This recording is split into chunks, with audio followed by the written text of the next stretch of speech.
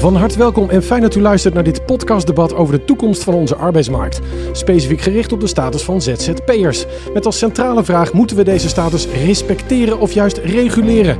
Ik spreek erover met Hans Borslap, voormalig topambtenaar en voorzitter van de commissie die zijn naam draagt. Hij schreef het meest belangrijke adviesrapport voor minister Koolmees met diverse heldere aanbevelingen. Ook is aangeschoven rasondernemer en voorzitter van ONL Hans Biesheuvel. In de afgelopen week continu in gesprek met onze politiek en vandaag schijnt hij zijn licht op de rol van ZZP'ers. Naast hem zit Petra Willems, advocaat arbeidsrecht bij haar eigen firma Lawyers en Albert Almers, executive search expert bij Finance Factor. Met dit kwartet bespreek ik het komende uur alle invalshoeken die relevant zijn. Evenals ingezonden vragen van luisteraars en leden van Zipconomy. Bent u benieuwd naar uw toekomst als ZZP'er? Welkom bij deze special van de Human Factor podcast.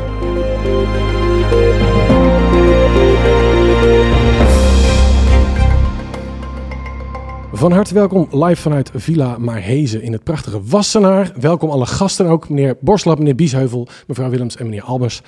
Meneer Borslap, bij u te beginnen. In uw rapport dat u heeft opgesteld, stelt u dat er in een gezonde economie sprake moet zijn van wederkerigheid.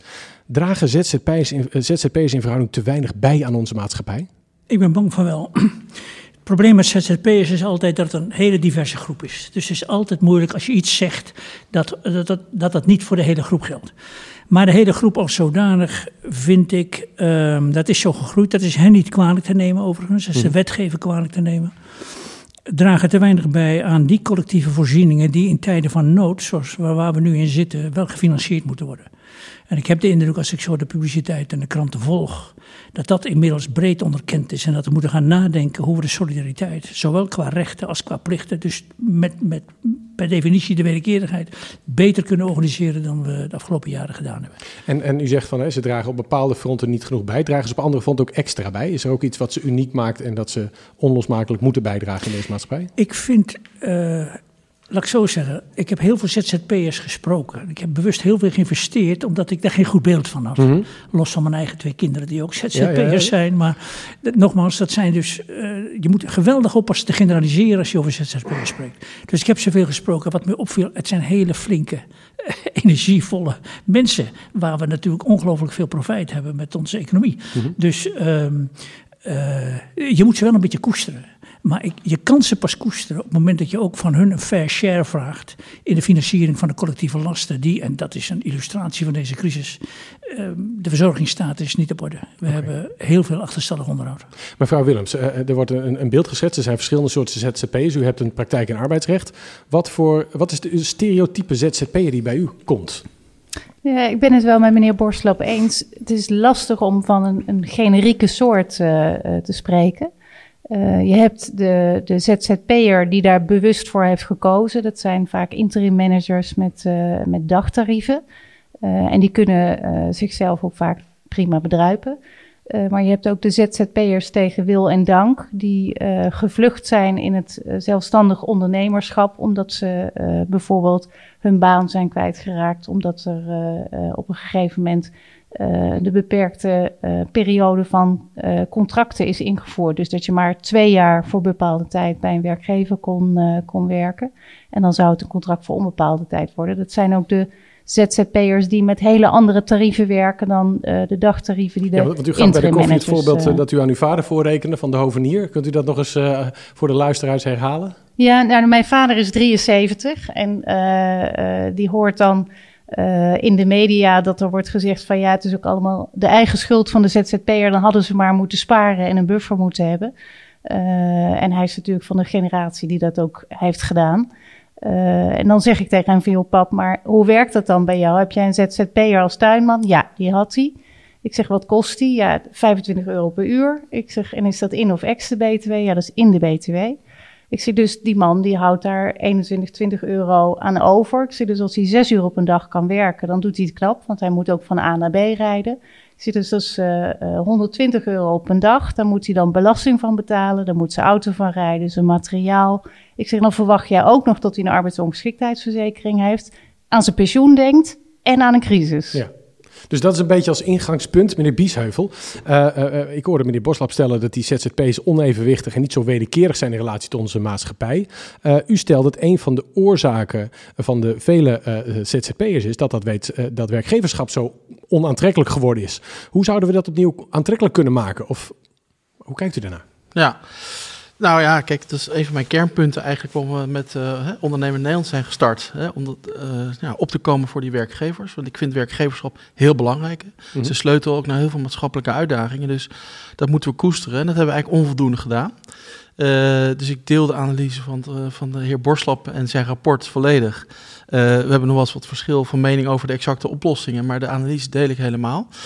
Ik wil wel erbij zeggen dat natuurlijk heel veel ZZP'ers wel degelijk heel veel natuurlijk bijdragen aan de Nederlandse samenleving. Dus, je kan even discussiëren, dragen ze voldoende bij aan de verzorgingsstaat, maar er zijn niet voor niks natuurlijk 1,4 miljoen ZZP'ers hard aan het werken, dag in dag uit in Nederland.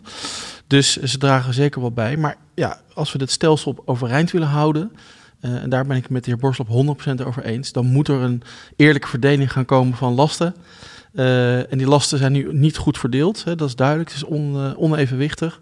Daar moeten we echt keihard wat aan doen. Maar ik zeg daar dan dus wel bij, dat kan alleen maar op het moment dat je ook aan de slag gaat met dat werkgeverschap. Want dan geef ik ook maar eens even een voorbeeld, dan niet over mijn vader, want die leeft helaas niet meer, maar over mijn 3 kinderen. Die nu zeggen, ja, ik kom echt uit de ondernemersfamilie, ik wil absoluut geen werknemer worden. Nou, dat vind ik dan wel fijn als vader.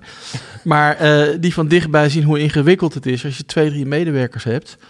En er wordt 1 ziek of er is 1 langdurig valt uit. En dan zie je heel veel werkgevers, ze dat 1 keer bij meegemaakt, zo afschrikken dat ze zeggen, ja, dat nooit meer. Dus daar moeten we wat aan doen. Als we willen dat de mensen weer ook makkelijker in dienst worden genomen. Dat werkgevers met wat meer enthousiasme mensen ook echt in dienst nemen. Dan moeten we dat ook doen als we iets willen doen aan die evenwichtigheid op die arbeidsmarkt. En meneer Borslap, nou is zo, u had dit rapport natuurlijk al klaar, maar als donderslag bij heldere hemel komt deze crisis eroverheen. Verhoogt dat per se de urgentie en de waarheid ook van uw woorden? Ja, ik vind van wel. Ja. Maar dat moet ik toelichten. Want wat wij gezegd hebben is dat in tijden van nood, 23 januari zijn we uitgekomen. De crisis dateert van eind februari, begin maart en daarna. Op het moment dat er een crisis uitbreekt, zal je zien dat de grootste klappen bij de zwakste groepen vallen. Alle flexmensen en delen van de ZZP's. Het is precies gebeurd. Mm-hmm. Kijk even naar het rapport van Femke Halsema gisteren in de krant met betrekking tot ware sociale klappen echt vallen. Dat is echt. Je ziet ook vanmorgen in de werkloosheidscijfers. Weet u, ik zelf had altijd het gevoel, want we zijn een jaar met dat rapport bezig geweest. Ik volg het al, het is mijn vak, de arbeidsmarkt, door mijn hele carrière heen.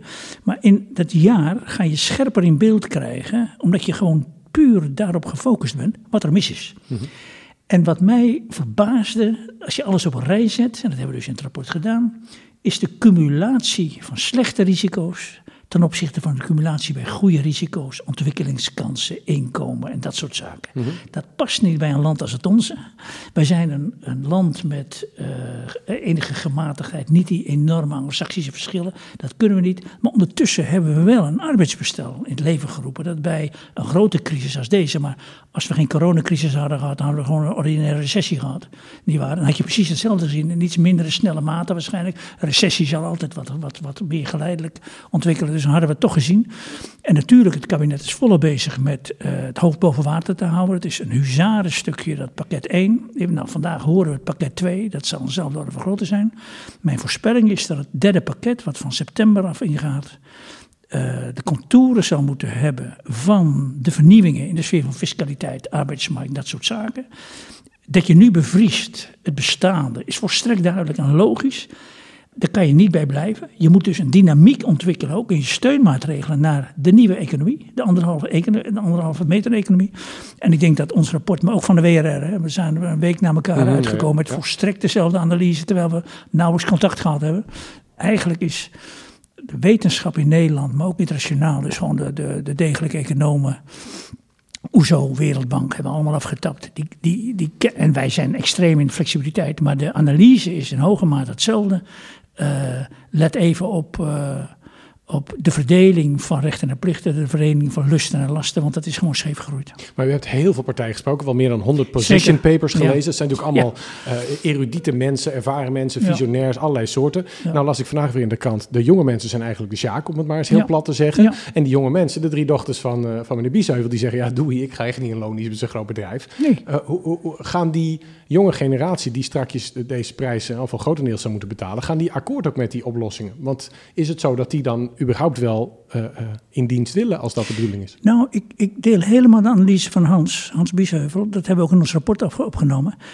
Ons rapport zegt niet dat iedereen in loondienst moet. Hè? We hebben 3 rijbanen ontwikkeld met volwassen zelfstandig ondernemerschap, volwassen flexarbeid, die houden we nodig. Alleen anders dan nu. Hè? Ja. Als flex eigenlijk permanente tijdelijkheid is, wat dat is, hè? Mooie term van de WRR, dan heb je iets fout gedaan. En je hebt ordelijk standaardcontract voor hem op alle tijd.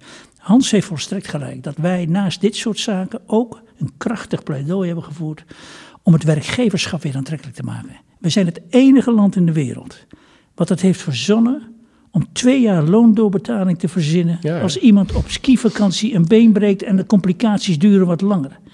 Ik ben jarenlang bij de Raad van State geweest, druk met advisering. En ik probeer na te denken hoe we dit dateert trouwens al deels van 96 en daarna is het aangescherpt. Ik ben geen werkgever in ons onderzoek tegengekomen in dat hele jaar die zegt, ik ga bij het minste of geringste weer mensen in vaste dienst nemen. Nee. Want je hebt en de 2 jaar loondoorbetaling, je hebt toch echt een ingewikkeld ontslagregime. Echt een ingewikkeld, daar hebben we ook iets aan gedaan. Je hebt op delen van het arbeidsrecht een systematiek en een detaillering, waarvan ik maar zeg dat die meer referentie heeft aan het verleden dan naar de toekomst. We hebben een stofkamp door het arbeidsrecht bepleit. En wat heel belangrijk is, ook in deze tijd, als wij de externe flexibiliteit wat beprijzen en afremmen, want hij is doorgeschoten in dit land, dan moet daar tegenover een interne wendbaarheid in het vaste contract staan. Ja. Want met dat je externe wendbaarheid afremt en ontmoedigt, want we hebben het gewoon op de bok gezet op een ongelofelijke manier, daar moet je wat aan doen. De behoefte aan wendbaarheid neemt niet af. En als ik nou om me heen kijk en de discussies volg in cao-verband met de grote bedrijven, dan denk ik dat wat wij bepleit hebben.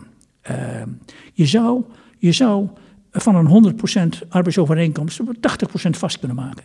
Daar zou je 40% variabel kunnen maken. Min 20 plus 20%. Ja, plus 20 plus 20. Dus plus 20 naar de oude 100%. Maar ik ben sterk voor winstdeling. Als de werknemers bij Albert Heijn zeggen, mag ik iets terugzien van de enorme omzet die wij met al onze inzet gemaakt hebben de afgelopen maanden? 1,6 miljard extra. Ja. Hebben ze volstrekt gelijk. Dus de combinatie van alles is vast in het vaste contract aan de ene kant. En alle flex hebben we bij mensen weggezet die geen ontslagrecht hebben, die een slechte sociale zekerheid hebben en al dat soort zaken. Daarvan bepleiten wij, zou je dat iets evenwichtiger kunnen organiseren. Mevrouw Willems, hoe kijkt u daarnaar? Nou ja, ik vind het een charmante oplossing om te zeggen, als Albert Heijn enorme omzetgroei heeft, dan mogen de werknemers daarin meedelen. Maar dan is de keerzijde daarvan dat als het tegenvalt, dan moeten die werknemers ook bereid zijn om in te leveren. En Zeker. Wat ik daar zie, is dat nu eigenlijk iedereen op zijn achterste benen staat als daar alleen al het gesprek over wordt geopend. En dat is in het arbeidsrecht natuurlijk sowieso ook heel lastig. Je kan niet zomaar eenzijdig dat wijzigen. Eenzijdig kan het niet, hè? In het gesprek kan er veel. Ja, alleen iedereen heeft natuurlijk zijn uitgavenpatroon afgestemd Zeker. Op wat er binnen zou moeten komen. Zeker. En dat mag altijd meer zijn, maar de gemiddelde werknemer die ziet toch liever niet dat het minder wordt. Nou zijn er natuurlijk ook boekjes geschreven over iedereen aandeelhouder, dus daar zijn wel meerdere filosofieën over die nog niet helemaal zijn binnengedruppeld. Maar meneer Almers, u bent er ook vandaag. Ja. U zit in een hele andere rol. U vertegenwoordigt het topsegment van die zelfstandige professionals vanuit uw rol als een soort impresario, wat we kennen uit de theaterwereld. En daarbij bewaakt u ook de opleidingspunten, de ontwikkeling van die kandidaten. En eigenlijk, wat veel verweten wordt, wat trouwens ook terecht in het rapport staat van meneer Borslap, is dat die mensen die zelfstandig zijn te weinig ontwikkelen en dat daar dus structureel iets aan moet gebeuren. U doet dat allemaal. Is het niet zo dat uw aanpak overal zou kunnen werken? Als u nou gewoon iedereen zelfstandig verantwoordelijk is voor zijn werk, maar via een soort tussenpersoon die alles bewaakt en zakelijk afhandelt, dan zijn we er toch ook? Is uw aanpak de perfecte aanpak? Ja, dat denk ik wel. Er komt steeds een weerwoord, hè? Pas op. Ja. En ook nog steeds een groeiende aanpak. De rol van impresario stamt nu. Ik ben daar in 2010 ben ik daarmee begonnen. Waarbij ik mezelf inderdaad zie als de netwerkschil rondom de interim manager, de zelfstandige ondernemer. Ontsluiting van het netwerkverzorg, lees dus opdrachten genereer. Maar daarnaast inderdaad ook vanuit loopbaanperspectief continu hamer op bewustzijn ten aanzien van permanente educatie. Ja, dat kun je natuurlijk veel breder trekken dan alleen de zelfstandig ondernemer. Maar u zegt in het voorgesprek van er zijn eigenlijk 2 soorten mensen die flexibel worden ingezet. Dat is een capaciteitsprobleem, het zwangerschap, wat eigenlijk de echte flexibele arbeid zou zijn. Hè? Dus iemand wordt ziek of is korte tijd weg. Maar u zegt het zijn ook kwaliteitsvraagstukken en kennisvraagstukken. En blijft dat niet altijd een bepaald segment dat noodzakelijk is, dat we daar überhaupt iets mee moeten? Ja, goed. Kijk, wij richten ons met name op de kennisintensieve vraagstukken. Waarbij wij van mening zijn dat ook de kennisspecialisten, die dus als zelfstandig ondernemer werkzaam zijn, te weinig investeren in permanente educatie. Te weinig investeren in ook het ontsluiten van het netwerk. Bekend zijn in de markt. Dus in die zin ligt daar voor ons in ieder geval een hele belangrijke rol. Oké. En meneer Biesheuvel, nou bent u een aanhanger van het Deense model Flexicurity. Om heel eerlijk te zijn, ik had me er nog niet zo heel veel in gelezen voordat u het bij mij meldde. Ik heb het inmiddels al opgezocht. Maar zij hebben daar gewoon een model. Dus ook als een ZZP'er zonder werk komt te zitten, kan hij wel op een sociaal vangnet rekenen. Maar dan stelt de overheid, dan vinden wij ook dat we kunnen eisen dat je je gaat omscholen of opscholen. Zou dat niet het model zijn dat we hier moeten gaan omarmen? Nou ja, kijk, we merken het nu. Hè, de wereld is onzekerder dan ooit. Hè, dus dat hele lange vooruitkijken is lastig geworden. Ook voor ondernemers, voor bedrijven. Nou, die Denen die hebben een model ingevoerd waarbij het woord flexibiliteit niet zo negatief wordt bekeken als hier. Hè, want we hebben, vind ik, een beetje een negatieve definitie van flexibiliteit ontwikkeld. Ik geef vaak het voorbeeld van ons familiebedrijf, Biesheuvel Techniek. We hebben 24 uur per dag, 7 dagen in de week service. Ik ben daar zelf niet meer bij betrokken over nu hoor. Maar, daar hebben we altijd de grootste flexibiliteit behaald met onze vaste medewerkers. Hè, want die waren bereid om 's avonds en 's nachts en het weekend uit de bed te gaan en voor een klant een kogelaartje te brengen. Dus dat woord flexibiliteit heeft tegenwoordig, vind ik, ook een beetje een verkeerde definitie gekregen. Mm-hmm. Maar goed, in Denemarken is het model eigenlijk dat de zekerheid niet meer dat ene vaste contract is. Maar de nieuwe zekerheden zijn bijvoorbeeld een hoge WW. Hè? Dus op de korte termijn, als je dan werkloos wordt, heb je een relatief hoge WW. Zodat je in feite tijd hebt om je om te scholen of bij te scholen of van baan naar baan te gaan. Daar kan je geen arbeidsovereenkomst sluiten zonder een A4'tje erbij, een bijlage waarin je afspraken maakt over wat gaan we doen aan de inzetbaarheid van die medewerker gedurende de looptijd van de arbeidsovereenkomst. Nou, in Denemarken kan je die arbeidsovereenkomst flexibel opstellen qua looptijd. Je kan zeggen 3 jaar of 5 jaar of 7 jaar, dat mag allemaal, maar wel op voorwaarde dat je die afspraken maakt over wat ga je in die periode doen aan die scholing en aan die inzetbaarheid van die medewerker. Mm-hmm. Nou, je ziet dat daardoor zeg maar mensen sneller van baan wisselen dan in Nederland. Maar dat de WW, de werkloosheid, relatief lager is en korter duurt.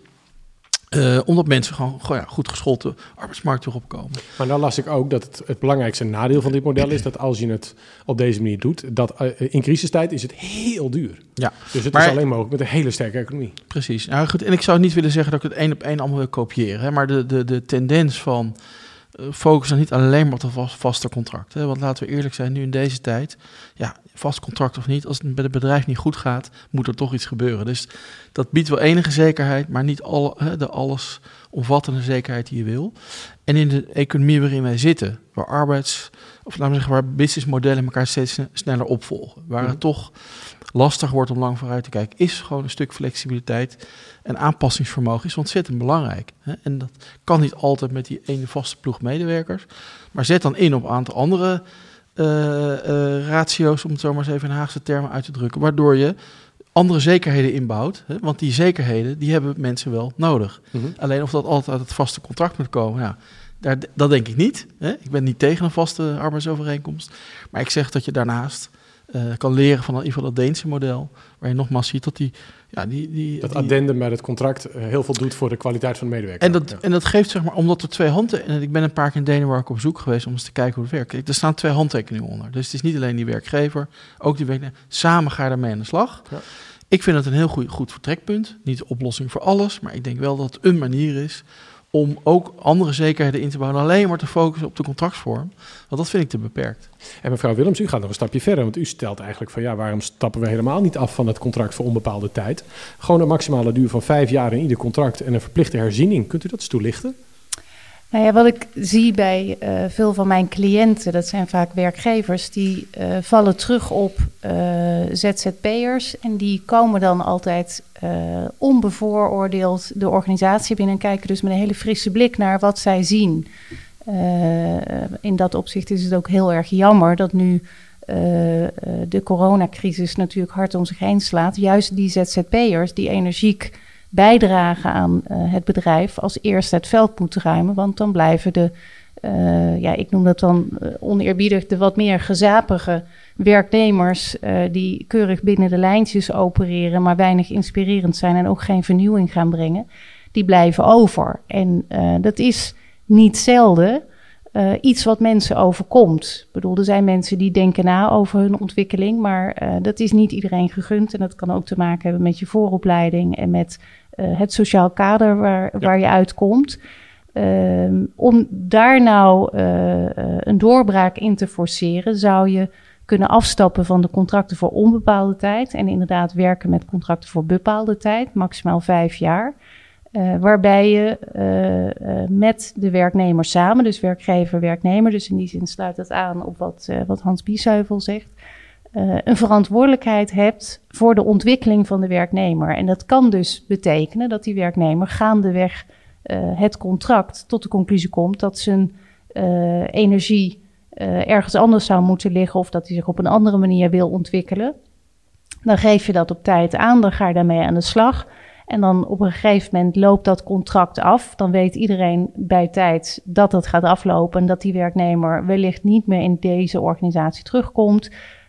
Maar dan is hij wel klaar voor die stap naar een andere organisatie.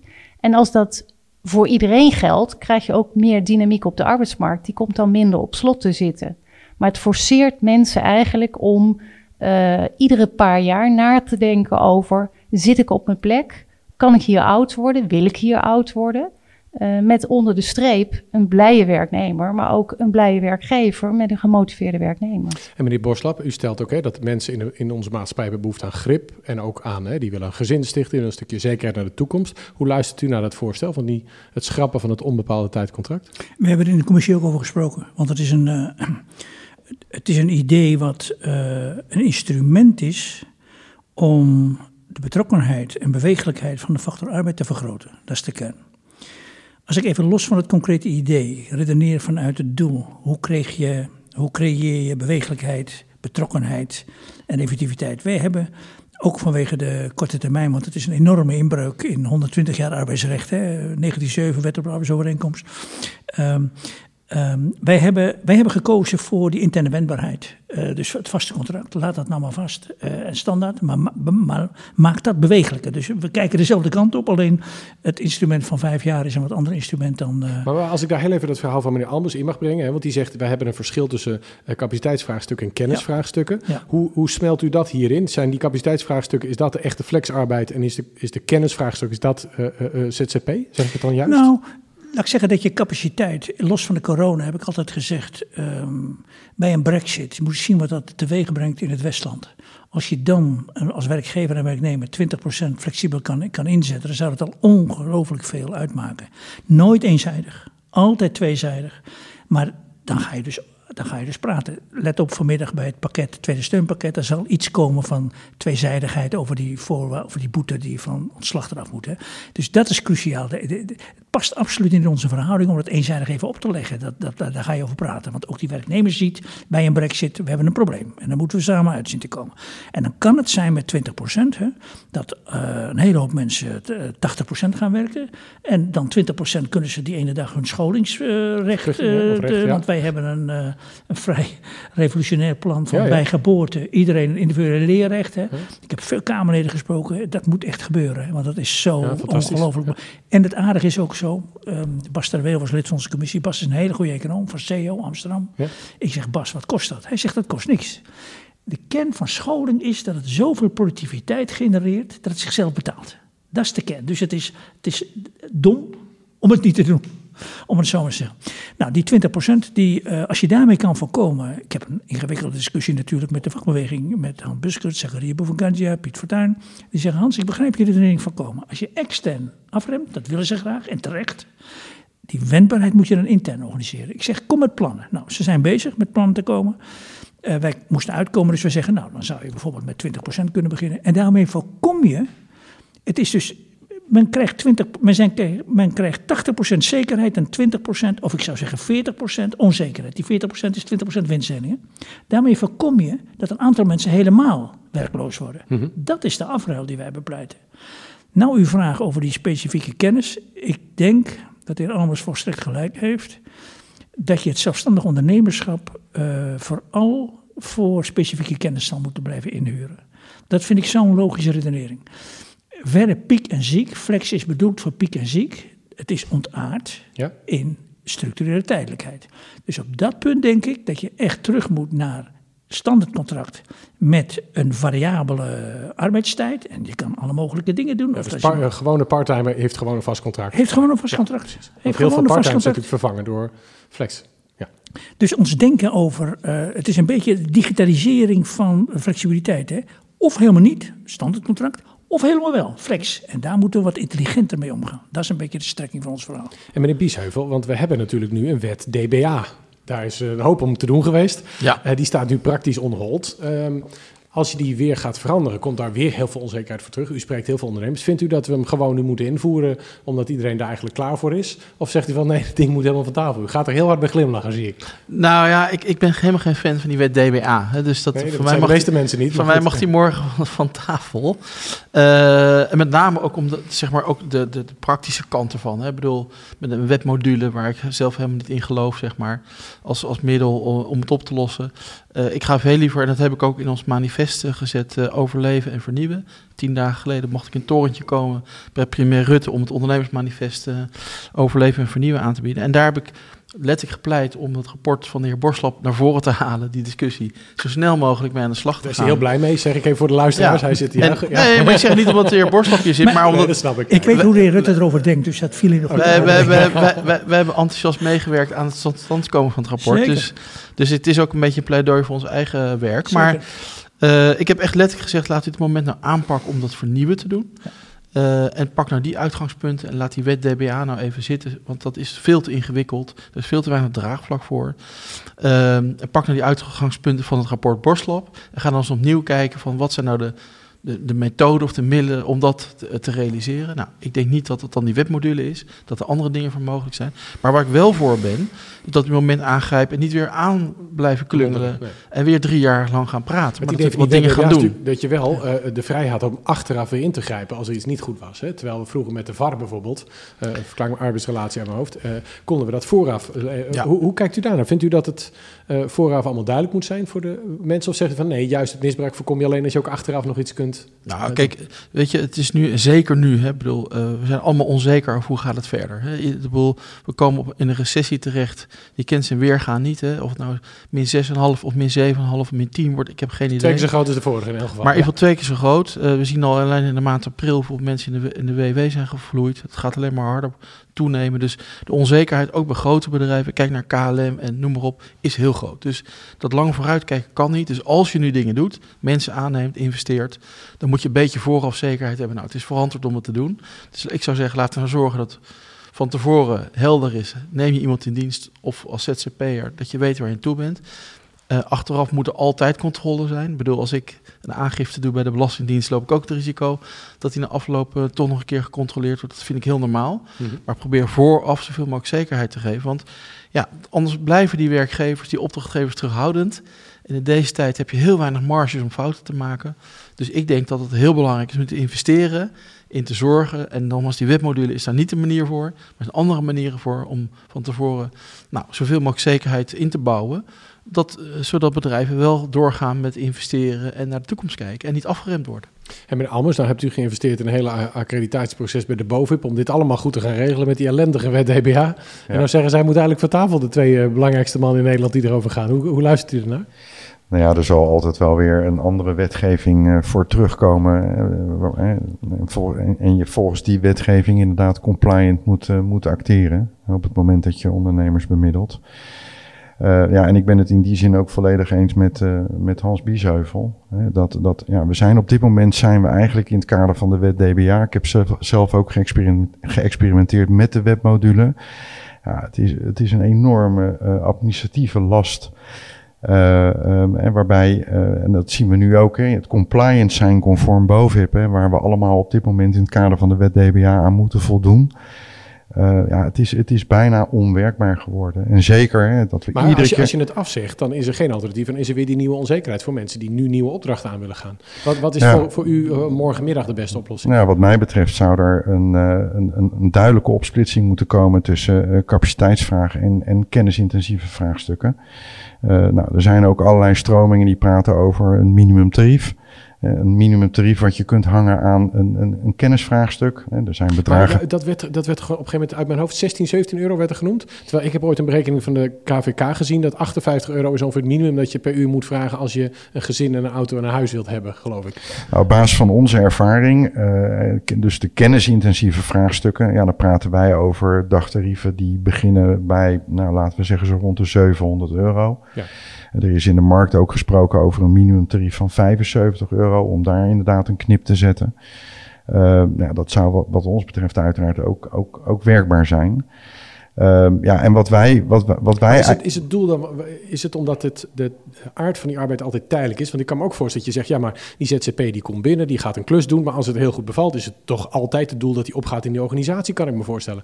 Terwijl nu klinkt het alsof die mensen altijd weer weg moeten. Nee, maar die mensen die gaan ook weer weg. En dat zijn, ik denk dat 90%, 95% van de interim managers die voor ons werken, dat echt doen vanuit overtuiging. En daarin sluit ik me aan op datgene wat Petra Willems eerder aangaf.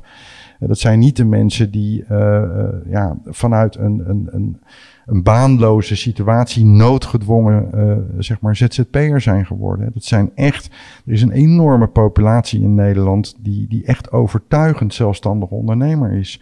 En ook beschikt over waarden, onderliggende waarden, die daar heel goed bij passen. En meneer Boslap, u spreekt in lijn met onder andere mevrouw Baarsma van de Rabobank heel erg vol lof over de term kanskracht. Vond ik een mooie term. In het licht van die term, kanskracht, zou een ZZP'er niet altijd eerst een kans moeten hebben om als ondernemer ergens binnen te komen en iets nieuws te brengen? Dus een soort creatieve fase en daarna eigenlijk toch altijd opgaan in het bedrijf? Oh, prima. Het ondernemerschap moet gestimuleerd worden. We hebben tal van voorstellen gedaan. Ik heb het erover gehad, loondoorbetaling, ontslagrecht, et cetera. Dan kan ik me voorstellen dat je de ruimte geeft, ook in fiscale zin, voor 2-3 jaar, om te laten zien wat je kan. Maar op een gegeven moment is het over. Ik bedoel, je kan niet op kosten van de gemeenschap 10, 20 jaar experimenteren op iets wat niet levensvatbaar blijkt te zijn. Dus dat je zulke soort regelingen hebt, daar kan ik me alleszins bij voorstellen. En ook juist vanwege het feit dat zei Petra Willems natuurlijk terecht, het zijn niet de meest bange mensen die als ZZP'er beginnen, om het zo maar eens te zeggen. Nou, sommigen niet, maar er wordt veel gesteld van er is een type ZZP. Er zijn natuurlijk ook ZZP's in de zorg en in de bouw, die niet per definitie uitblinken in ondernemerschap, maar vooral denken, dit is de beste manier om nu mijn werk te kunnen doen. Ja, daarvan zou ik dus zeggen, en daar hebben wij ook een benadering voor gepleegd, die moet je echt nu wegsaneren, want dat is geen levensvatbaar. Ik heb altijd gezegd, ons praatje is ook, het is een beetje populistisch maar het komt voor. Als je met ziekenhuisdirecteuren spreekt, dan weet je wel hoe laat het is. De verpleegkundige of de onderwijzer die vrijdagmiddag zegt, ik neem ontslag, vast contract. Je kan me maandagmorgen voor hetzelfde werk als ZZP'er inhuren.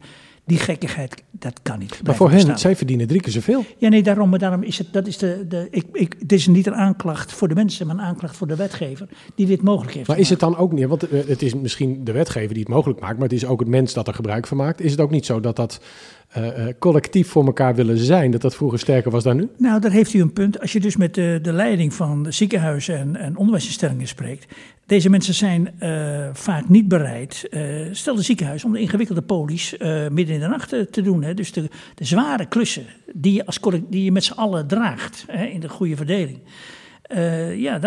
Dan geven ze toch ook vaak niet thuis. Dus het is gewoon niet houdbaar. Maar doet u ook een aanbeveling in de rapport voor dat minder individualistisch worden dan? Want dat is misschien wel een kernprobleem van dit hele ding. Nou, kijk, ons rapport sluit aan met wat eerder aan tafel hier gezegd is. we hebben de regelgeving arbeidsrecht, sociale zekerheid, fiscaliteit is afgestemd op het type contract wat iemand aangaat. Als je heel het arbeidsrecht analyseert over 120 jaar, de sociale zekerheid, dan heb je de schotjes in stand gelaten. Dat schotje krijgt dit, dat schotje krijgt dat. De kern van onze benadering is, weg even met de schotjes, werkenden. Onder welk contract dan ook, zelfstandige, flex of werknemer, die behoren een basale voorzieningen te krijgen, collectief, door de overheid en door ons allen meegefinancierd. Ook door henzelf dus. En ook door onszelf. Ja, luister eens, wat ik interessant van deze tijden vind, het is gruwelijk wat er gebeurt, maar het is ook heel interessant. In feite heb je nu gezien dat de ongetoetste participatiewet, de bijstandsuitkering voor ZZP'ers, in feite een soort werkloosheidsuitkering is. Maar ook eens een basisinkomen waar een steeds grotere groep voor pleit. Basisinkomen wel in termen van niet, je krijgt basisinkomen en doe maar verder wat je moet wel een verplichting hebben om weer beschikbaar te zijn voor de arbeidsmarkt. Dus in die zin is het basisinkomen altijd een beetje een verwarrend begrip. Maar de kern is van deze crisis, dan zie je dat de feiten en omstandigheden van deze crisis afdwingen dat alle werkenden een ongetoetste minimuminkomen hebben, wat is het, 1000 alleen en met z'n tweeën 1500 krijgen. Dus daaruit leid ik af. Dat staat niet in ons rapport, hoor, maar goed, als je nou kijkt naar wat er gebeurt. Ik denk dat dit land, als je nou probeert de komende 4 jaar, met het regeerakkoord van volgend jaar eens na te denken en doorkijken eens naar de komende 4 jaar te ontwikkelen, dan zou ik menen dat er een individueel leerrecht voor alle werkenden moet komen, hebben we beschreven. Er moet een individueel recht op arbeidsongeschiktheid voor alle werkenden komen, is er nu niet, hè? En ik kan mij voorstellen, met deze ervaring van de coronacrisis, dat je ook nadenkt, het is een ingewikkelde, over een basale werkloosheidsverzekering, ook voor niet-werknemers, dus voor zelfstandigen. Je ziet nou dat het gebeurt. Het is een ingewikkelde, want wie bepaalt wanneer een zelfstandige werkloos is? Ja. Dat weet ik. Maar ik vind het de moeite waard dat een overheid garant staat om in welk contract jij ook je lekker voelt. Hier kan je altijd op terugvallen. Ik zou ook zeggen, als ik werknemer was, zou ik zeggen, dan wil ik de via in stand houden. Nou, dat kan. En een zelfstandige die moet nagaan, is dat basale niveau voldoende? Of ga ik zelf privé naar de verzekeringsmaatschappij van deze wereld om dat aanvullend te verzekeren? Dus ik zie door alle ellende van die crisis ook doorkijkjes naar het beter organiseren, eigenlijk contractneutraal van een basale verzekering aan bescherming en toerusting. Hè? Leerrecht is een toerustingspunt. Ja. Ik zeg altijd toerusten en verzekeren en beschermen. Die ons beter weerbaar maakt voor komende crisis. Want als ik de virologen zo volg, zijn we hier niet vanaf. Nee, dat zullen we nooit vanaf komen, maar dat waren we ook al niet misschien. Nee. Dus dat is, laten we dat vraagstuk vandaag niet aan gooien. Mevrouw Willems, u pleit eigenlijk voor die eigen verantwoordelijkheid voor die ondernemers. En u zegt, ja, laat ze nou gewoon op een belastingaangifte aantonen hoe ze een voorziening hebben getroffen, hoe ze hun eigen zaken geregeld hebben. Of ze dat nou collectief voor de overheid doen, of dat ze dat zelf regelen via een potje als een soort pensioen, maar dan voor werklozen. Is dat ook goed? Is dat de oplossing? Nou, ik neem het zelfs nog iets verder dan dat. Het is niet alleen maar het aanvinken van een hokje op de aangifte inkomstenbelasting, maar een percentage van het inkomen wat in een jaar verdiend wordt. Dat moet in een potje worden gestort, waar je dan uiteindelijk ook een beroep op kan doen in tijden dat het tegenzit. Dus soort fiscaal vrij dat wegzetten, maar als je het uitkeert als loon, dan betaal je dan de belasting? Ja, precies. Oké. En is dat een vorm, hebt u daar met ondernemers al over gebrainstormd? Want de ondernemers, er schoten een aantal, ik kom zo even bij meneer Biesheuvel, omdat hij onze mastodont namens ondernemers is, maar u spreekt ook met ondernemers. Ageren die tegen zo'n verplichte verzekering? Nee, het gros van de ZZP'ers, en ik zit dan natuurlijk vooral met die groep kennis ZZP'ers, met de dagtarieven, is wel overtuigd van nut en noodzaak daarvan. Waarbij ik overigens wel moet toegeven dat de discussie een paar maanden geleden moeilijker verliep dan momenteel. Want een paar maanden geleden groeiden de bomen natuurlijk nog. Ja, precies. Toen was het van, joh, dat regel ik zelf wel. En nu komen ook die kennis ZZP'ers natuurlijk heel hard de man met de hamer tegen. En waarom zegt u dan toch, we moeten dat niet keihard verplichten met een overheidsfonds, maar laat ze de keuze en zorg gewoon dat het afgedekt is in zo'n aangifte? Nee, in zekere zin is dat natuurlijk ook verplicht. Je gaat gewoon verplicht stellen dat een x-percentage van het inkomen moet worden afgedragen voor zo'n fonds, waar je dan ook op kan terugvallen. Mm-hmm. Mij staat bij, maar ik weet niet precies hoe het geregeld is, maar dat is wat profvoetballers ook doen. Een percentage van je inkomen moet je altijd afdragen aan het collectief, om daar later dan ook weer op te kunnen terugvallen. Het systeem van de zorgverzekeringswet. Er is een wettelijke verplichting om je te verzekeren tegen ziektekosten. Alleen je mag zelf bepalen bij wie. Ja. Nou ja, dat is een hanteerbaar model. Ja. En ik zie meneer Biesheuvel ook knikken. Denkt u dat de ondernemers daarmee kunnen leven? Nou ja, kijk, we zullen wel moeten, hè? Want we zien nu natuurlijk dat we met z'n allen naar de overheid kijken om ons te helpen met steunmaatregelen, noem maar op. Maar is dat niet vooral die groep waarvan meneer Borslap zegt, die moeten wij nu sowieso wegsneren en weer in dienst gaan nemen? Nou, nee, kijk, die Borslap zei, hè, in de bouw en in de zorg. Hè, dus de mensen die op een normaal gesproken in de oude tijd, zullen we maar zeggen, hè, een arbeidsovereenkomst hadden. Ja. En die hebben het over het laatste jaar best goed gehad. Hè, want in de bouw waren de tarieven de afgelopen paar jaar fantastisch. Dus ja, de meeste mensen hebben uitstekend verdiend, zeg maar. Maar kijk, die arbeidsongeschiktheid, daar hebben we die Borslap en ik al vaak over gehad. Ik ben echt voor zo'n volksverzekering. Hè. Dat is veel beter dan wat nu dat pensioenakkoord afgesproken is met een verplichte arbeidsongeschiktheidsverzekering. Ja. Daar geloof ik niet zo erg in. Waar ik wel in geloof, is dat je zegt, nou, ik heb die volksverzekering en dat ik daar bovenop wat wil verzekeren, ja. Prima. Hè? Ja. Dat zou ik goed vinden. En voor ondernemers geldt, ik vind het helemaal geen slecht idee van Petra om te zeggen, nou, hè, want nu zie je dus dat toch heel veel, ook van die ondernemers, echt heel lastig hebben. Daar kom ik elke dag voor op. Maar iets meer buffer inbouwen en hoe je dat dan precies doet, nou, daar kan je over discussiëren. Lijkt me helemaal niet slecht. En wat ik net al zei, en dat zal echt de toekomst zijn, nog meer dan het misschien al was, lang vooruitkijken is steeds lastiger geworden. Niet alleen vanwege crisissen, maar de economie ontwikkelt zich gewoon op een andere manier, minder voorspelbaar dan in het verleden. Daar moet je gewoon als ondernemer op instellen. En het gaat dus om ups en downs. En voor die downs moet je iets bedenken, iets regelen. En het lijkt me prima om daar die discussie in ieder geval breed op te starten. Maar je zou natuurlijk best kunnen zeggen, als ondernemer moet je je verzekeren tegen problemen die jou kunnen overkomen in alle redelijkheid en billijkheid. Maar als de overheid zegt, we leggen even de economie plat, zou je kunnen zeggen, daar is de overheid ook aansprakelijk voor de schade. Want dat is niet een reëel risico waar je in de afgelopen 100 jaar mee bezig had gehouden. Dus in hoeverre is dit nou een situatie waarop we wetgeving moeten baseren? Of is het een uitzondering waarop de overheid gewoon echt collectief de aansprakelijkheid moet aanvaarden? Nou, ik pleit hier al veel langer voor, hoor. We hebben vorig jaar een boekje uitgebracht, onze visie op de toekomst van de arbeidsmarkt, staat dit ook al gewoon in. Dus, maar goed, deze crisis toont alleen wel aan dat het nogmaals in één keer over je heen kan golven. Ik bedoel, 2 maanden geleden, even een kleine anekdote, 7 maart...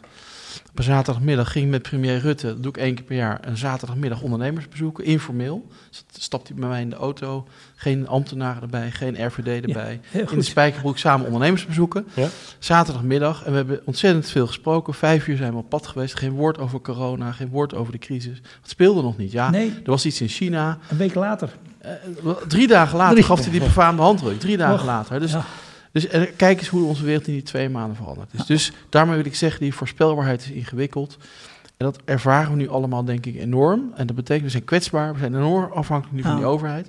En vergeet niet, dat moet wel betaald worden allemaal. Uiteindelijk moet het verdiend worden in de bedrijven, door werknemers en werkgevers samen. Dus dat besef, hoop ik, in ieder geval wel indaalt. En nogmaals, deze crisis is heel bijzonder van aard. Mm-hmm. Maar het punt dat die, en dat is met Barbara Baarsma onlangs nog uitgebreid besproken, die voorspelbaarheid van de economie, die is steeds ingewikkelder. De golven zijn steeds korter op elkaar. Daar moet je met elkaar over nadenken. Wat doen we? Nou, voor werknemers, ZZP'ers kan je dat doen via een aantal volksverzekeringen, via het individuele leerrecht. Ik denk voor ondernemers belangrijk is toch wat buffers te hebben voor slechte tijden. Ja. Hoe je dat dan precies regelt, daar moeten we nog eens goed naar over kijken. Maar dat je daar iets aan gaat doen met elkaar, daar ben ik het helemaal mee eens. Meneer Borslap? Nou, ik vind het een mooi betoog van Hans. Nee, waarom? Ik probeer het te vertalen. Kijk, van iedereen zal in de toekomst ongelooflijke wendbaarheid verwacht worden. Dat is een deftig woord, maar het is gewoon bewegelijkheid. In het Engels noemen we dat agility, hè, altijd. Zo is al een heel hip een tijdje, ja. Maar als je er goed over nadenkt, wanneer kan je wendbaarheid zijn? Wanneer kan je wendbaar zijn? Onze stelling in het rapport is als je ook weerbaar bent. Dus wendbaar en weerbaar heeft iets met elkaar te doen. En die beide vragen ook weer wederkerigheid. Dat zijn precies de 3 kernwoorden die we in het rapport hebben proberen uit te werken. En als een ondernemer, ik zeg altijd die bouwvakker in 2013, 2014, de enorme crisis in de bouw. Hij had en de keuze of hij werkloos wordt of ZZP'er. Dat was een flinke vent die zegt ik word ZZP'er. Kreeg fiscale faciliteiten, kon hij arbeidsongeschiktheid mee financieren. Hij zegt nou, ik gebruik het om mijn tarieven te drukken, want dan kan ik tenminste die opdracht krijgen. Ja. Ik val niet van die steiger af, val toch van die steiger af. Dondert naar beneden, huis opeten, vrouw inkomen, gewoon bittere ellende. Dus die is dus niet weerbaar. En ik denk dat als je van de werknemers en werkgevers wendbaarheid vraagt, dan moet je zorgen met z'n allen dat je ook weerbaar bent en dat je die vloer in ieder geval geregeld hebt. Dat is iets wat mij geweldig aanspreekt. En als je dat hebt geregeld, dan kan je ook een claim op wederkerigheid doen. We betalen met z'n allen die vloer. Want nu hebben we die situatie zo, ja, dat die enorme bedragen die nou, echt die miljarden die nou betaald worden, ja, voor een deel toch echt niet meegefinancierd zijn door de mensen die het krijgen. En dat is gewoon niet vol te houden. Ik denk dat dat de verhaal is. Ik sprak me zeer aan wat Peter net zei over die arbeidsongeschiktheidsverzekering. Ik heb ze natuurlijk ook heel veel ontmoet, de ZZP'ers. En dan kwamen ze binnen en dan zeggen ze, Hans, prima, fijn dat we er mogen zijn, maar geen verplichtingen. Hè? Precies dat wat jij zei. En ik zeg, ga eens zitten. AOW, inkomensderving bij ouderdom, doen we met z'n allen. Ja, zeggen ze natuurlijk. Ik zeg, maar waarom is dat zo natuurlijk? Dat kan je voorzien. Als je nu 30, 40 jaar bent, en je bent 60, 50, dan weet je dat je dan een gat krijgt, want je kan niet meer werken. Dat kan je nu niet regelen. Toch doen we het met z'n allen. Leg eens uit. Provoceer een beetje. Hè? Leg eens uit. Iets wat voorzienbaar is, doen we met z'n allen. Een onvoorzienbaar risico als arbeidsongeschiktheid zouden we niet met z'n allen doen? Even stil. En ze zeggen, volgens mij heb je gelijk. Dus het leuke is, je moet het debat aan, je moet het gesprek aan. Het zijn hele redelijke mensen, die voelen zich deel van deze samenleving. En precies wat jij zegt, ik denk dat, ik heb natuurlijk nog wel contact met de ZZP'ers, de Roos Wouters van deze tijd, van de werkvereniging in Utrecht. En ik lees ook hun krantjes nog steeds. Je ziet dat deze crisis iets teweeg brengt van het oude vrije jongensgevoel naar, nou, dat is misschien toch niet helemaal verstandig geweest. Dan laten we maar eens kijken hoe we met z'n allen een zekere vloer met z'n allen kunnen borgen. En daarvoor ook bijdragen. En ik verwacht echt dat dat in het komend regeerakkoord echt gestalte krijgt. Want je moet van deze crisis ook wel gebruik maken om te bewegen in de kant, in de goede richting. Want zonder de crisis was dat misschien veel ingewikkelder geweest. Maar u gebruikt het woord wederkerigheid. Dat is afkomstig uit de psychologie. Nou is het bekend Zeker. dat ongeveer 2/3 van de mensen gezond gehecht zijn en dat wederkerig aanleren rond hun 4e levensjaar. Als ik aardig ben voor jou, ben je aardig voor mij. Ja. Maar er is ook 1/3 wat minder gezond gehecht. En dat komt toevallig ook overeen met ongeveer het percentage mensen dat er momenteel nog niet helemaal achter staat qua maatregelen. Hoe breng je dat besef terug, ook bij jonge mensen? Want heel veel jonge mensen denken, ja, ik wil geen hiërarchie, ik wil geen macht boven, maar ik wil vrij kunnen 4 dagen werken op een 20ste, want het gaat niet om werk. Tegelijkertijd willen ze wel gebruik maken van een collectief systeem. Hoe ga je dat sociale gevoel en dat je dat met z'n allen kunt soeperen zolang je er ook samen aan bijdraagt, hoe ga je dat terugbrengen? Wat mij opvalt in de betogen van Rutte en ook de jongen, is dat wij allemaal toch vrij onder de indruk zijn van hoe in ongelooflijk korte tijd er een samenhorigheidsgevoel is van we krijgen het samen onder de knie. Wat ik altijd opmerkelijk vond, dat is op die zondagmiddag 5:30 kregen alle kroegbazen de opdracht, sluit om 6:00, 5:30. En je zag beelden van de camera die zegt, ja, u moet nou opstappen, want ik moet sluiten. En het gebeurde gewoon. Dus laat ik zeggen, de dramatiek van wat er nu aan de gang is, heeft naar mijn gevoel, ik weet het niet hoor, het is ook misschien ook een beetje wensdenken. Maar als je dat goed brengt, van jongens luister eens, wij gaan een basisverzekering voor alle risico's die relevant zijn, die jij op je pad, die jou ook kan treffen, die gaan we met elkaar dekken en daar gaan we met z'n allen mee betalen. En ik zeg er ook dit bij, juist als je een universeel fundament aan rechten hebt aan de onderkant, dan juist maak je het mogelijk zelf te kiezen, of voor het werknemerschap, of voor het zelfstandig ondernemerschap. Want je hebt allemaal, ongeacht het contract wat je hebt, de vrijheid die je hebt, allemaal dezelfde basis. Maar is dan de politiek de wijze vader die tegen de 16-jarige zoon zegt, goed dat je brommen rijdt, maar ik wil wel dat hij een bepaalde maximumbegrenzing heeft? Ofwel de wijze vader die zegt, dit verplicht ik je, dit zijn de regels en daarbinnen mag je freewheelen? Ik geloof niet dat we heel veel verder komen door alles vrij te laten. En mag je een ander voorbeeld in de arbeidsbemiddeling-sfeer doen? Als ik wethouders spreek, en die hebben soms hier Rutger was ik uit Amsterdam, die is heel goed bezig, vind ik, met allerlei werkcentra. Met verplichtingen.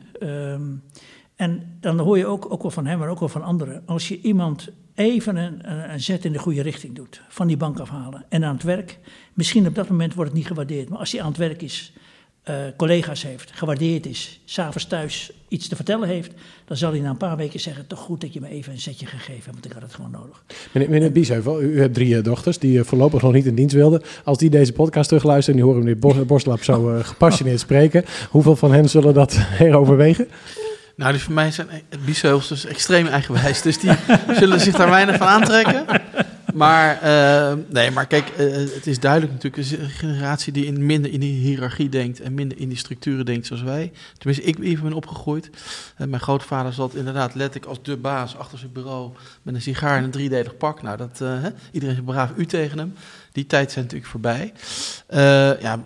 Ik denk dat, ik ben het grotendeels met de heer Borslap eens, maar we moeten ook wel zorgen dat ondernemerschap goed blijven stimuleren. Hè? Dat mensen ook echt leren eigen broek op te houden, daar ben ik ook wel een beetje van. Maar goed, we zeggen ook natuurlijk, als je auto wil rijden, prima, maar je bent wel verplicht een verzekering af te sluiten. Hè? Dus dat zijn de wijze voorwaarden die we toch echt als collectief moeten stellen. Dat vind ik helemaal niet gek. En nogmaals, ook bij mij is het voortschrijdend inzicht, zeg ik er eerlijk bij hoor, in de afgelopen jaren.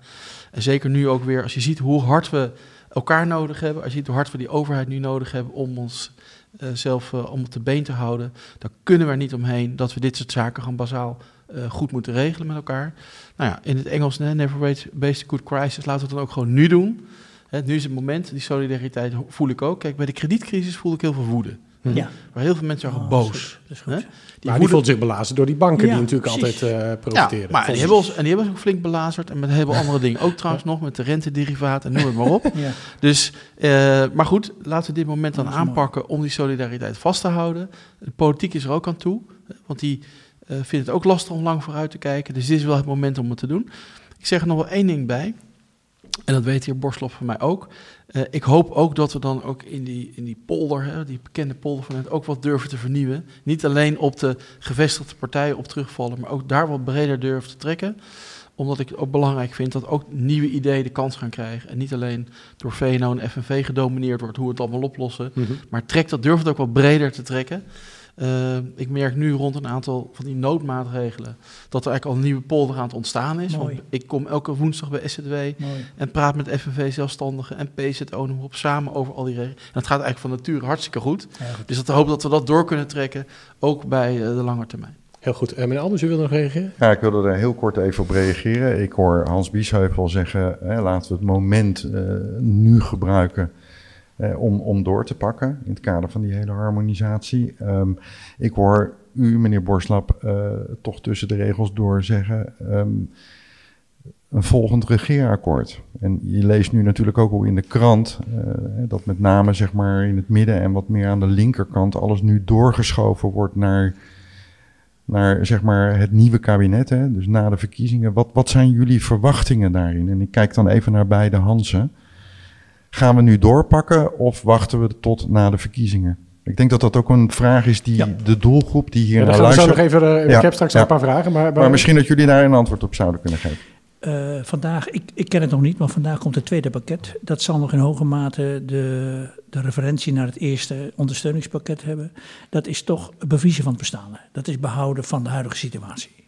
Ik denk dat er weinig mensen in dit land rondlopen die van oordeel zijn dat je dat kan volhouden.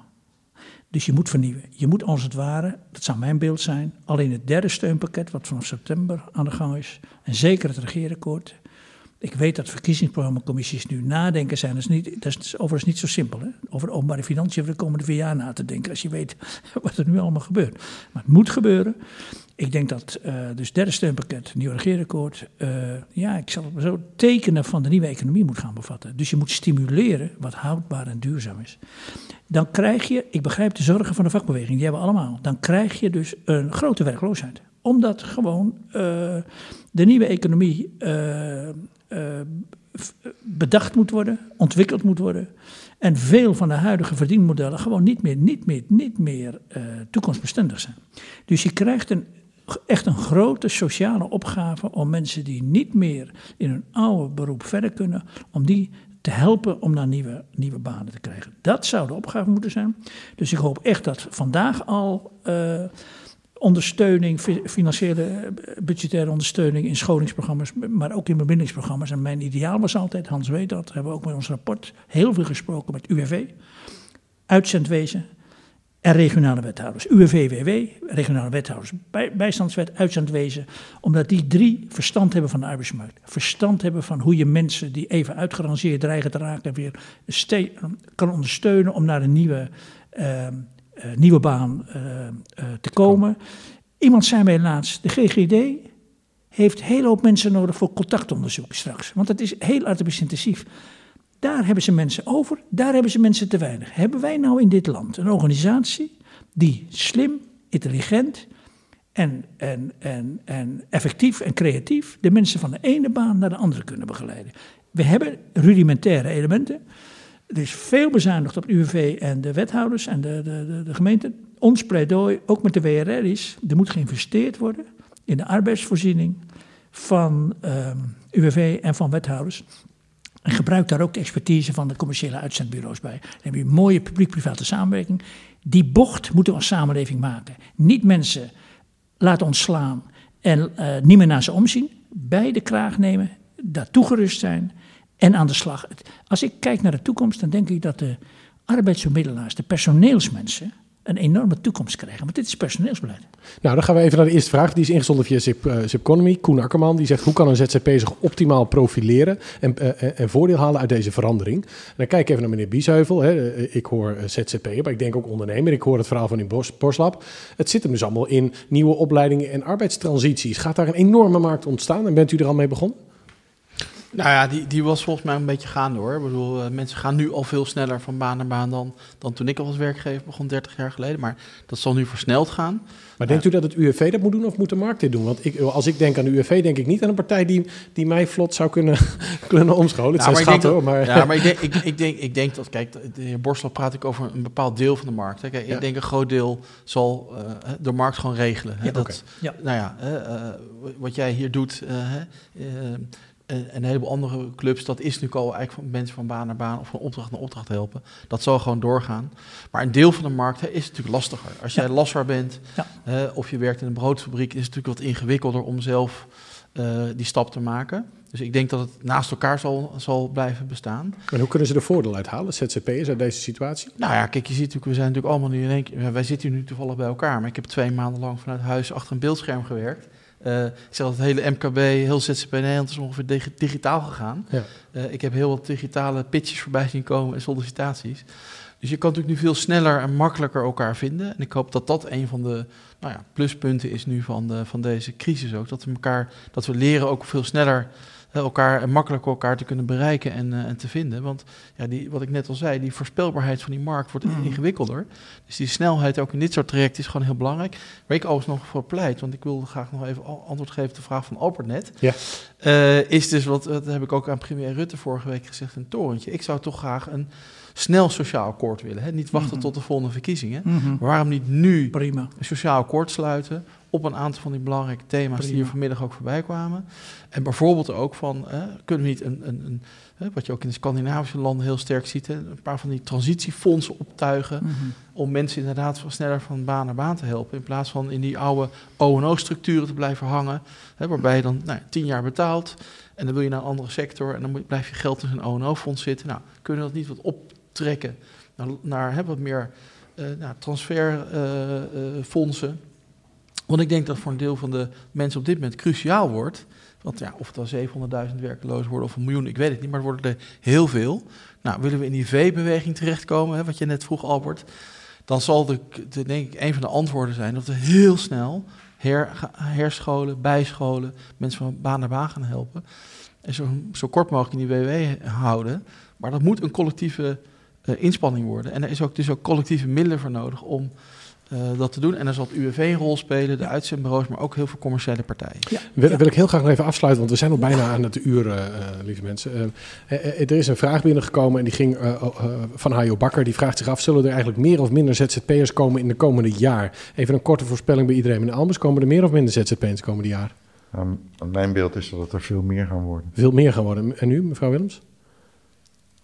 Ik ben eigenlijk wel benieuwd waarom dat je dat denkt. Nou ja, laat ik het zo zeggen. Ik moet daar nog wel iets aan toevoegen. Op het moment dat er niets verandert aan hoe we het reguleren, dan gaat het er aanzienlijk meer worden. Dus, maar op het moment dat er inderdaad zeg maar goede, passende wetgeving opkomt, dan zal het zichzelf gaan reguleren. Oké. En mevrouw Willems? Nou ja, je zou denken, door wat er nu gebeurt, dat het er minder gaan worden. Want zo aantrekkelijk is het niet natuurlijk als je als eerste op de lijst komt te staan van vertrek als het buiten wat zwaarder weer wordt. Maar ik denk tegelijkertijd dat een grote stroom aan reorganisaties en daarmee gepaardgaande ontslagen onvermijdelijk is. En voor die groep zal het ZZP'erschap misschien wel net even het verschil maken tussen wel in je inkomen kunnen voorzien of tekort komen of helemaal niks hebben. Dus dat wordt de vlucht dan weer in het ZZP'erschap. Mm-hmm. Ik vind het heel moeilijk te zeggen, als ik eerlijk ben. Want kijk, je hebt al gelijk, maar dan moet het werk er wel zijn voor die ZZP'ers. Hè? En ik denk dat we nu in de periode komen dat het ook veel met gewoon simpelweg het werk niet is. En ik merk zelf om me heen dat heel veel mensen die dan tegen een relatief laag uurtarief ZZP'er waren, zich nu wel realiseren hoe kwetsbaar ze zijn en hoe snel ze op de bodem zitten. Dat ook heel veel mensen toch wel 3 keer nadenken van wil ik wel verder als ZZP'er, wil ik toch niet liever weer ergens in dienst. Dus, maar ook daarvoor geldt dat het werk er dan niet is om in dienst te komen. Dat klopt en daarom zou ik dus willen afsluiten en zeggen, dus de enige manier is toch ook echt gaan werken aan het werkgeverschap. Want dat blijf ik zeggen, we kunnen de discussie over ZZP niet voeren zonder echt ook te gaan investeren in aantrekkelijk maken van het werkgeverschap. En daar ben ik nog niet zo optimistisch over. Want als je mij dan vraagt, hoe is de stemming in Politiek Den Haag? Ja, veel solidariteit voor de steunmaatregelen, maar ik voel nog niet zoveel solidariteit op dit onderwerp. Ja. Dus daar moet nog wel heel wat gebeuren. Meneer Boslap, final last words. Het is inderdaad een saldo-effect. Op het moment dat je de scheefgroei in fiscale impuls teniet doet, en ik proef toch ook een grote communistische opinie op dat punt, dan zal dat een sanerend effect hebben aan de onderkant. Aan de andere kant, helemaal in lijn met Hans Biesler ook, maar wat Petra zegt, je moet een vernieuwend beleid hebben. Vernieuwend qua ook contractvorm waaronder je wil werken. Als dat betekent dat de nieuwe generatie zegt, ik ga mijn eigen broek ophouden, want ik denk dat ik het slimmer kan dan in dienstverband en zo, dan moet er alle ruimte voor zijn. Ik vind eigenlijk de omvangsvraag ook niet de belangrijkste, moet ik eerlijk zeggen. Als ik bij mezelf naga, ik vind het belangrijk dat voor welke vorm van arbeid je ook kiest, in dit land kan je ondernemen en kan je op avontuur, want het is natuurlijk wel een avontuur, omdat als het eens misgaat, ondernemen is typisch ook dat het mis moet kunnen gaan, hè? Weet je dat je een vloer hebt waar je op kan terugvallen. Dat is wat mij bezighoudt. En dan zie ik wel hoe het zich ontwikkelt. Klinkt fantastisch. Ik wil mijn gasten bedanken voor deze fantastische middag. Albert Almers, Finance Factor, meer informatie. Peter Willems van Lawyers, advocatenkantoor. Meneer Biesheuvel, ONL, is van alles te vinden. Meneer Boslap, ik weet niet of u nog een website heeft, maar u bent nog steeds stiekem heel erg actief in alle achterkamers. Dus mensen die u nodig hebben, vinden u. Luisteraars, bedankt van Zipconomy. En hou het nieuws in de gaten en blijf reageren op onze vragen. Heel erg bedankt voor het luisteren naar Human Factor.